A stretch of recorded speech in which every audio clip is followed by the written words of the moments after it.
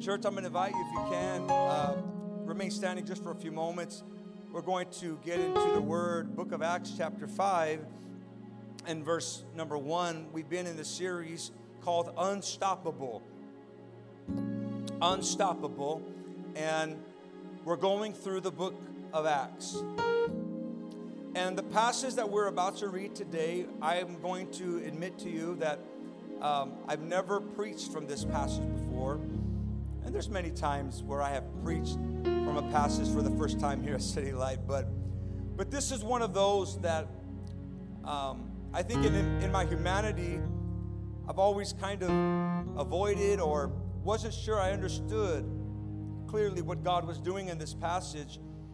But I believe that God is giving me understanding, and it's a very important moment in the history of the early church that I believe we need to understand, unlock, and apply to our lives today. The Bible reads, and we have a few verses, so I just ask for your patience. It reads, "But a certain man named Ananias, which Sapphira his wife sold a possession, and he kept back part of the proceeds, his wife also being aware of it, and brought a certain part and laid it at the apostles' feet. But Peter said, Ananias, why has Satan filled your heart to lie to the Holy Spirit and keep back part of the price of the land for yourself? While it remained, was it not in your control? And after it was sold, was it not also in your control? Why have you conceived this thing in your heart? You have not lied to men, but to God." Then Ananias, hearing these words, fell down and breathed his last. So great fear came upon all those who heard these things. And the young men arose, wrapped him up, carried him out, and buried him. Verse 7, "Now it was about 3 hours later when his wife came in, not knowing what had happened. And Peter answered her, 'Tell me whether you sold the land for so much.' She said, 'Yes, for so much.' Then Peter said to her, 'How is it that you have agreed together to test the Spirit of the Lord? Look, see, the feet of those who have buried your husband are here at the door and will carry you out.' Then immediately she fell down at his feet and breathed her last.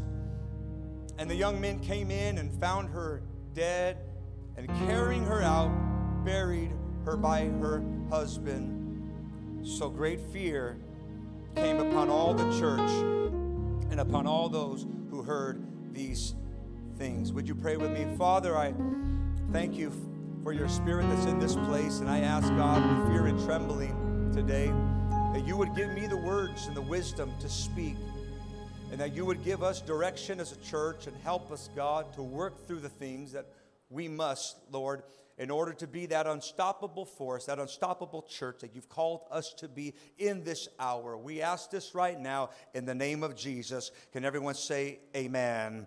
Amen. You may be seated in God's house. I'm going to speak for a few moments on the cost of giving less than our best. The cost of giving less than our best. In the digital age of photo editing and social media filters, distinguishing between what is real and what is fake has become increasingly difficult. With these tools, we can easily blur the lines between real authenticity and carefully crafted illusions, impacting how we perceive others or ourselves in the virtual world that we interact with day after day. A few taps on your smartphone screen could transform your appearance, smooth out those blemishes, alter your surroundings, blur out the background, and create a flawless version of yourself for the world to see. And as technology advances and the boundaries of reality are pushed, the gap between the authentic and the artificial is only going to widen. And just as technology can today distort reality in our modern age. What we see today in our passage with Ananias and Sapphira, this couple in Acts chapter 5, showcased a similar distortion within their own community. Image was everything for this couple. They wanted a perception of faith. They wanted a form of godliness. They wanted the esteem of their peers, the recognition of their church leaders. They wanted to be admired. They wanted to be liked. They wanted views on YouTube, likes on Facebook. They wanted attention. They wanted to make an impression without actually making a sacrifice. And I want us to take a step back today and see where the problem began. What we're dealing with in this passage is of a sensitive nature, clearly because of the judgment that was levied, in the way in which God decided to make an example out of these two. And even though it is a negative example, it is one that we ought all to pay attention and see what lessons we can learn. You see, in Acts chapter 4 and 5, those two chapters offer us a glimpse into the move of the Spirit and the extraordinary level of unity and commitment that typified the early church in its formative stages. We see extreme acts of faith and devotion for the cause of Christ and for the advancement of the church. There was no middle ground at this point. There was no room, really, for neutrality, because the mission of Christ was so pressing. God was moving upon the hearts of His people to go above and beyond the call of duty, to do their part for the kingdom. In addition to fervent prayer and bold proclamation, a spirit of generosity spread across the church as members began to sell their possessions and laid the proceeds of that at the feet of the apostles. This was not done in a sensational manner. This was not done in a glamorous fashion. This was done with much reverence, with much fear, as God moved upon these individuals to take these steps of faith. And it was during that time that a man named Barnabas caught everyone's attention when he, by the Spirit's leading, sold his land and donated all the proceeds to the church. Among the bystanders that day, watching this event unfold, were Ananias and Sapphira, a self-styled power couple in Jerusalem who saw an opportunity to raise their spiritual status by selling a parcel of their own. Their actions compared to Barnabas may appear similar on the outside because both of them gave what seemed to be an extravagant amount towards the work of God. But behind the scenes, they could not be more different. The gap between perception and reality could not be wider. And the deadly case of Ananias and Sapphira proves several vital lessons, church, that we need in order to stay in the path of healthy, biblical, and blessed growth. In this early stage of the church, this event takes place. And what it does, instead of regressing the church, it propels it forward. And they learn a very costly, very valuable lesson about the ways in which God works.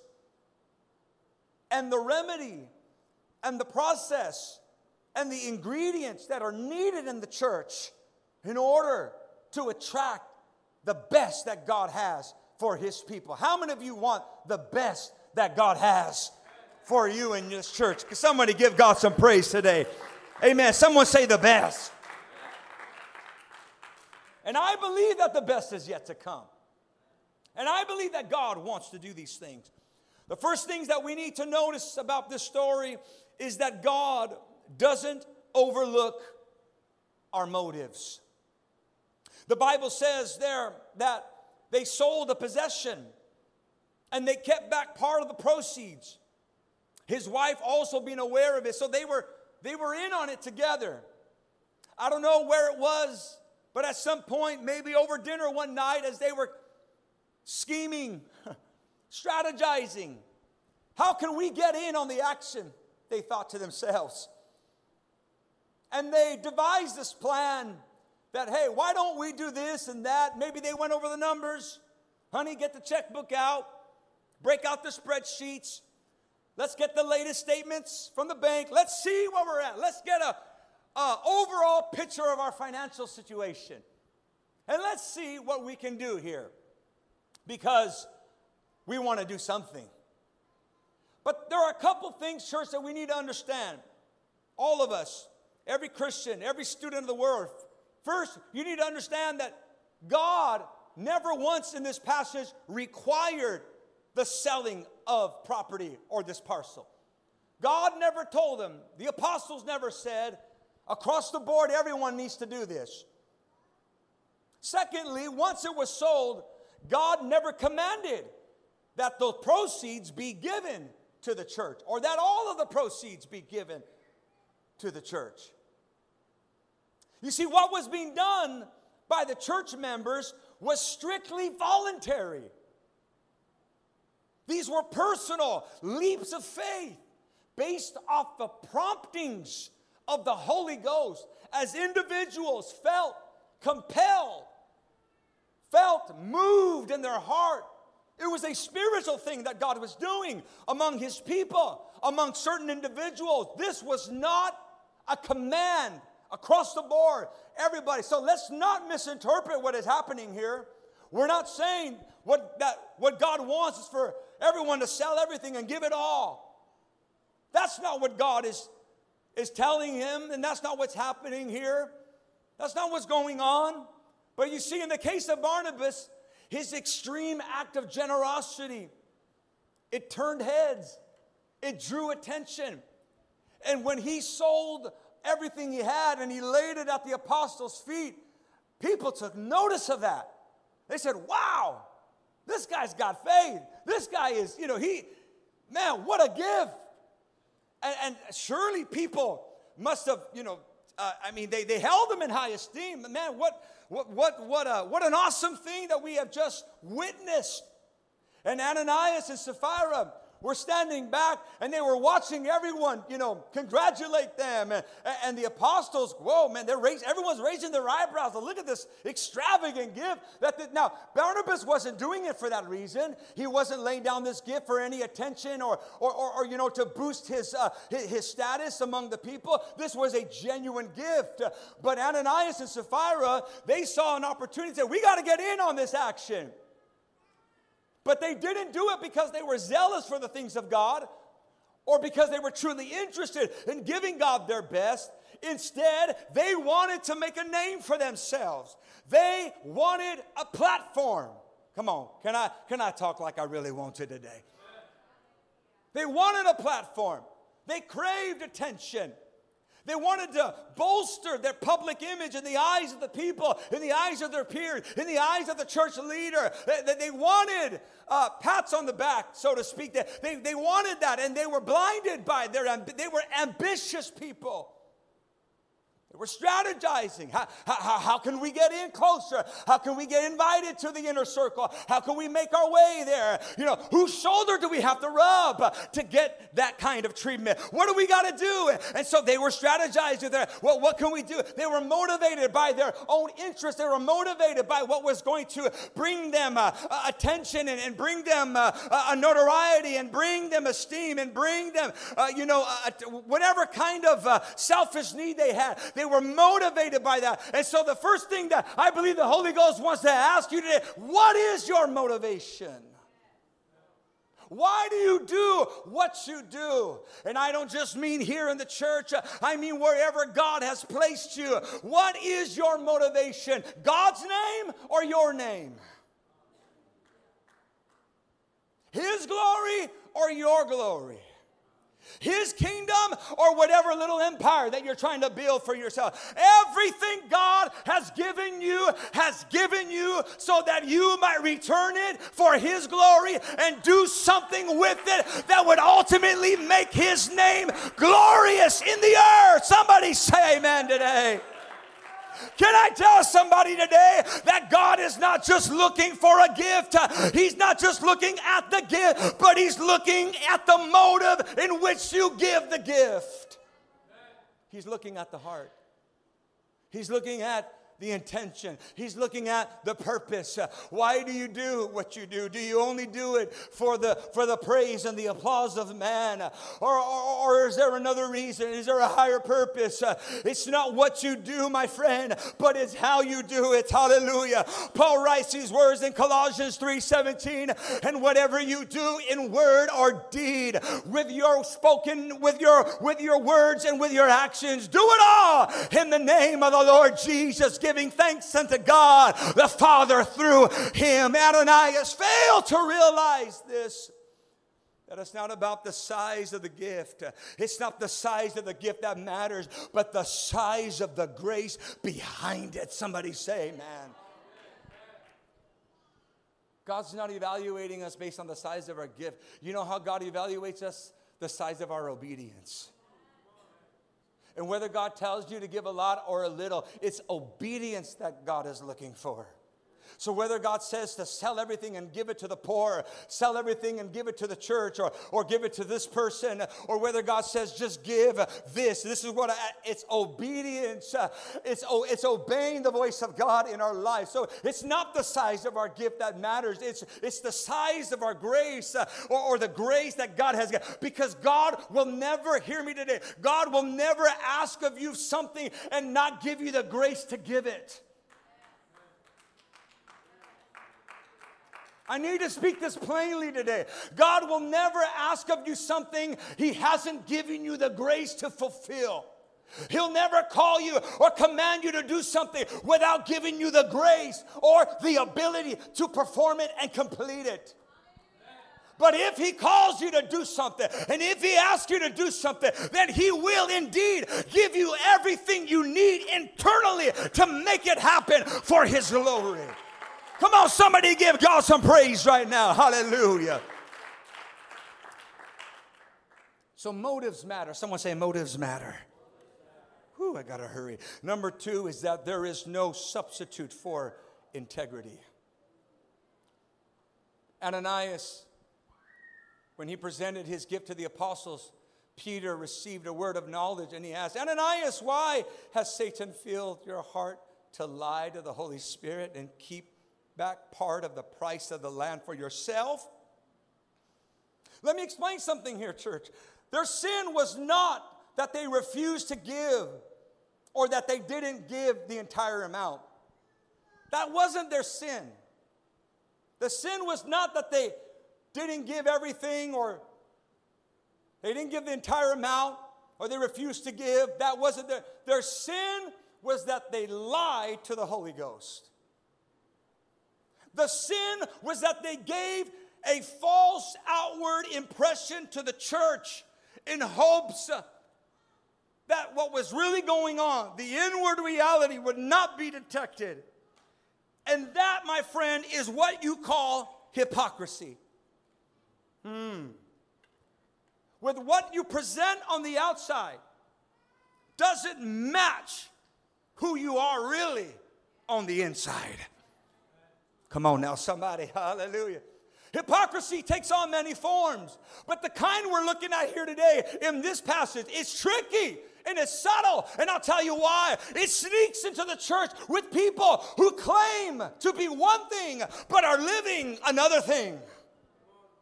Oh, help me today, Holy Ghost, Jesus, help me today.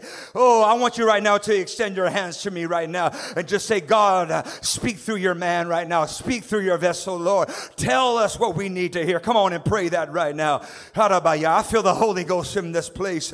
Oh, hallelujah, Jesus, hallelujah. It can sneak into the church when somebody presents one thing here. You're playing the part in church on Sunday and living like the world for the rest of the week. And God said, if you're going to have genuine apostolic revival, if you're going to see the hand of God really move in your life, then you need to get your life in order and make sure that who you are in this house is who you are in your house. Come on. You got to make sure that your life matches up with your confession. Because some people are living a lie. Hypocrisy is the opposite of integrity. Integrity is a wholeness of character that is consistent with words and actions. Can I tell you today something, church? Someone say, go ahead. Can I tell you something today? For a little while, you can fool the church. For a little while, you can fool your friends. You can fool. If you work at it, you can fool them. Huh? You can fool your coworkers. Can I tell you? You could even fool the pastors. But you cannot fool the Holy Ghost. Oh, Jesus. I said you cannot fool the Holy Ghost.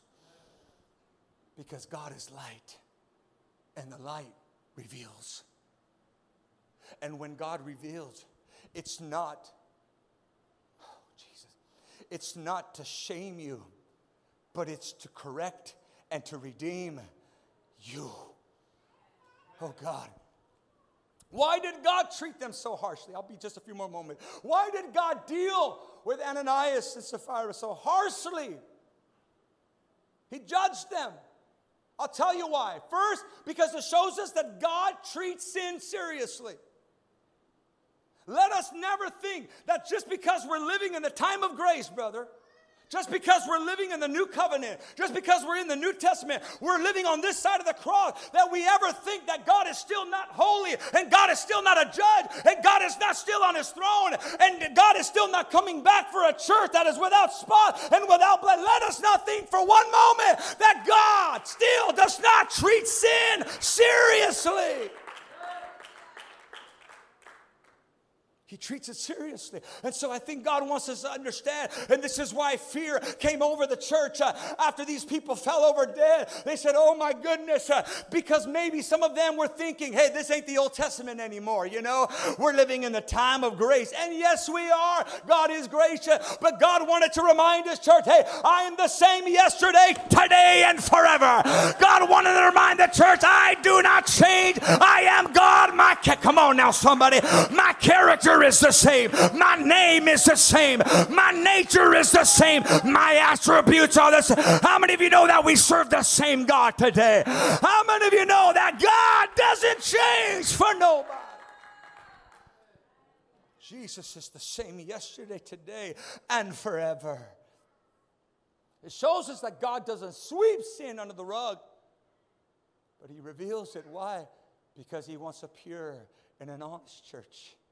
Because that's the only kind of church that's going to experience the best that God has of growth, of revival, of blessing. Somebody say amen.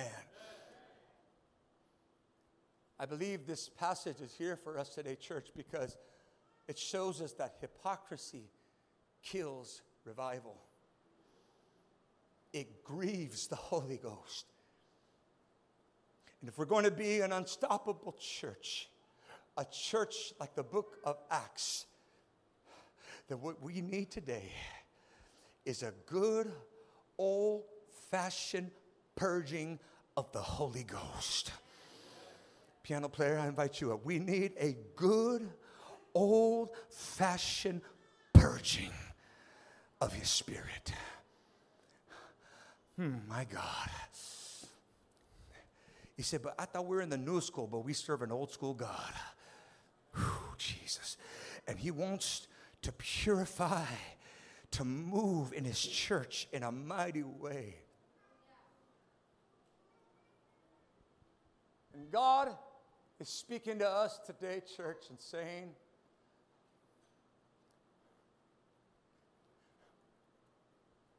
I need you to get ready. I need you to sanctify yourself. Because thirdly, this is what we need to see, that your best attracts God's best.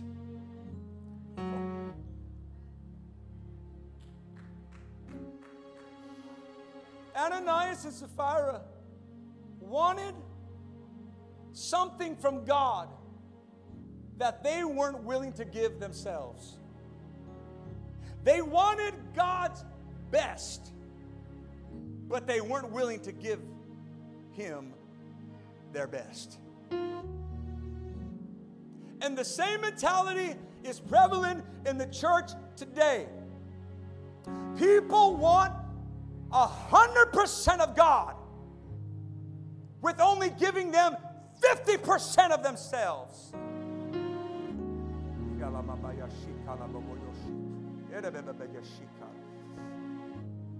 They demand a full-time God while only being a part-time Christian. They want all of God, but they won't give him all of them. And the Holy Ghost sent me here today to stir the church, to awaken the church, to preach to this congregation and tell you that there is a cost for giving less than our best. And the cost is greater revival. God's not looking for perfection today. Notice I didn't say the word perfect. He's looking for our best. And my best will look different from your best, sister and brother. Your best is going to look a little different than my best. Each of our best is going to look a little different depending on our situation and what God requires of us. But all that God asks for today is that you hold nothing back. That you give him everything that he is asking of you. Would you lift your hands in this place right now? I feel the Holy Ghost. Would you just honor the Lord, lifting up holy hands and worshiping him? Oh, I feel the Spirit of God in this place right now. I feel the presence of the Lord here. God is saying of his church, I want the best. Every time you step your foot into these doors, I want you to give me your best praise. Oh, yes, I want your best worship. But too many have gotten comfortable with giving God whatever's left over. Whatever's left over. Left over of my time, left over of my resources, left over, and God is saying, no, give me your best. You say, yeah, but what if my best is not good enough? Well, try anyways. Or what if I give my best and I fail? Well, you know what? A righteous man will fall 7 times and get up again. Just if as long as you're giving it your best.